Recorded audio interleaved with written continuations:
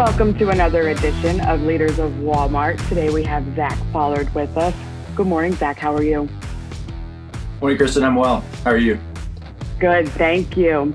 So please give us an introduction to yourself and what you do with Walmart and a little bit of your Walmart story. Yeah, so my name is Zack Pollard. I currently work for the associates that operate our regional warehouses. Regional warehouse program, fairly new.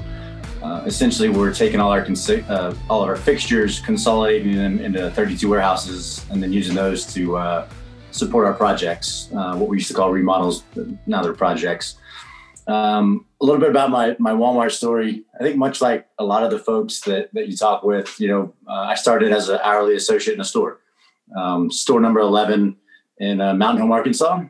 Started out in the garden center, loading topsoil, mulch, worked in pets, worked in electronics, was a cashier for a bit, pushed carts, so a little bit of everything in the store.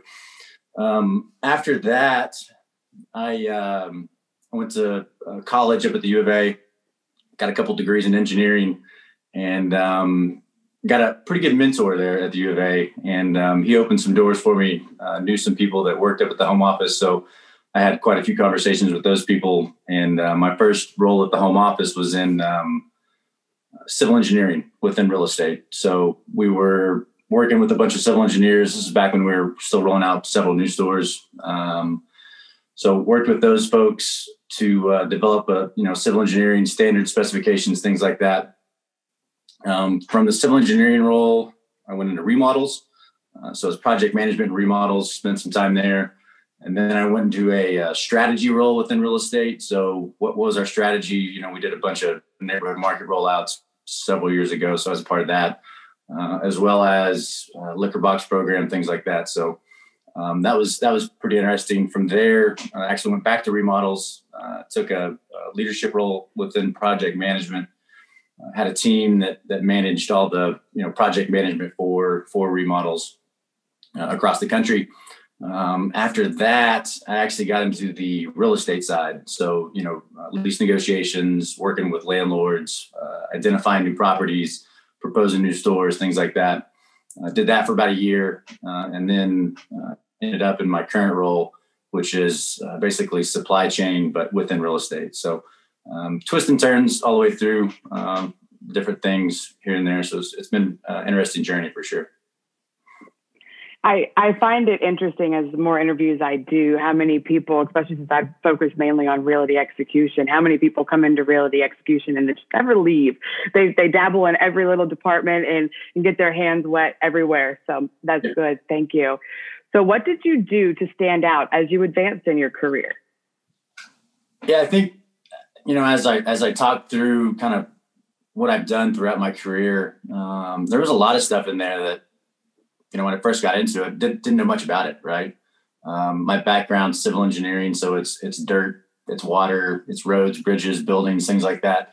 My first role within Walmart was, kind of related to that. But then as I progressed in my career, I was doing things that, that really made me uncomfortable. So I think the one thing that I would say that helped me stood out was being comfortably uncomfortable, right? So moving into those positions you didn't know much about, but you're going to go in there and you're going to learn a lot of stuff, right? And the more you learn, Walmart's a huge company, so the more you learn, the better you're going to be able to advance into different roles as you go through your career.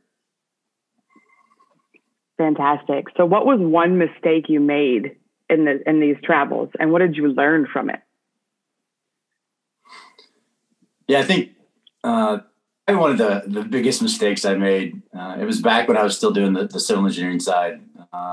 Lee Scott had just made the announcement about the sustainability goals we had as a company. And we were all searching for things on how do we become more sustainable? How do we become a regenerative company?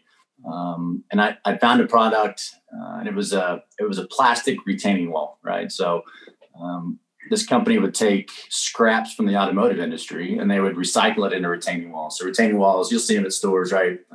They hold back a bunch of dirt behind you so you can get closer to the property lines, things like that. But this one was plastic, right? And it was all recycled material. So I was like, that's a really cool idea. So we'll do a test. We did 2 stores. We actually did a neighborhood market up near pinnacle and did a small little 2 or 3 foot tall wall. And then we went a little bigger at a store in Kansas. And that wall was like 20, 25 feet or something like that. And we installed the wall. And then not long after that, it failed, right? So it fell down. Not good. But when we did the test, we made it so if it did fail, it wouldn't be a disruption of business, but it would cost some money to fix. So it was a fairly expensive fix, fairly expensive error. But I think the one thing that I learned from that is don't be afraid to take calculated risk, right? And if you're going to fail fast. So took the calculated risk. We put it in a spot where it wouldn't impact operations if it did fall or fail. And then, as soon as we figured out it failed, we moved on. We learned from our mistakes and we did something different, So I think a lot of times being, if you're trying to be out ahead of the curve, there's a good chance you're going to go off that curve, fall off that curve, and you'll have to pick yourself back up and pivot and do something else. So really fail and fail fast. So what advice would you give someone trying to get promoted into a leadership role? Yeah. So looking back at kind of my previous answers, I think all that helped me get to where I am today. The first one being, picking up a mentor. So early in my career, I got a mentor. They can really help you open some doors and, help you navigate some roadblocks as they pop up. The second piece, I'd say is being comfortably uncomfortable, right? Don't be afraid to reach out and do things that you may not know a lot about. As you do that, you're going to learn a lot, and that'll help advance your career. And then finally, taking calculated risk. So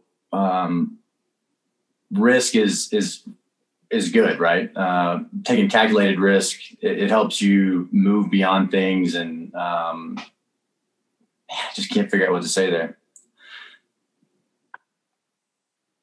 What advice would you give to someone trying to get promoted into a leadership role? Yeah, so thinking back through my last kind of the answers to the questions you posed earlier, I'd say the first one, right, is pick up a mentor. Early in my career, I had a mentor, and he really helped me open up some doors and remove some roadblocks along the way. The second thing I would say is don't be afraid to be comfortably uncomfortable, right? Do things that aren't necessarily in your wheelhouse. You'll learn a lot, and you'll continue to advance.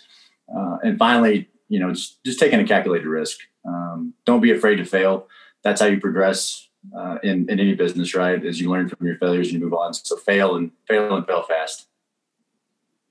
Awesome. So what do you believe is the biggest challenge for today's leaders to overcome?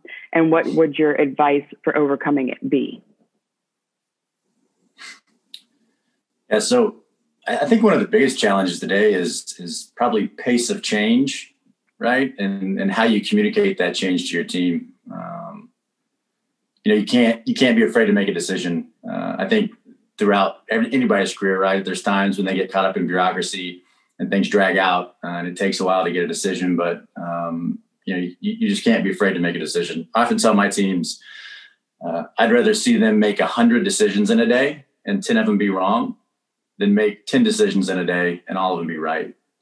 So the quicker you can keep up, or the quicker you make decisions, that'll help you keep up with the change. And then second to that is how you communicate that change to your team. I've seen many different ways that people communicate and change, from just being very direct to almost communication by fear, right? Do this or else.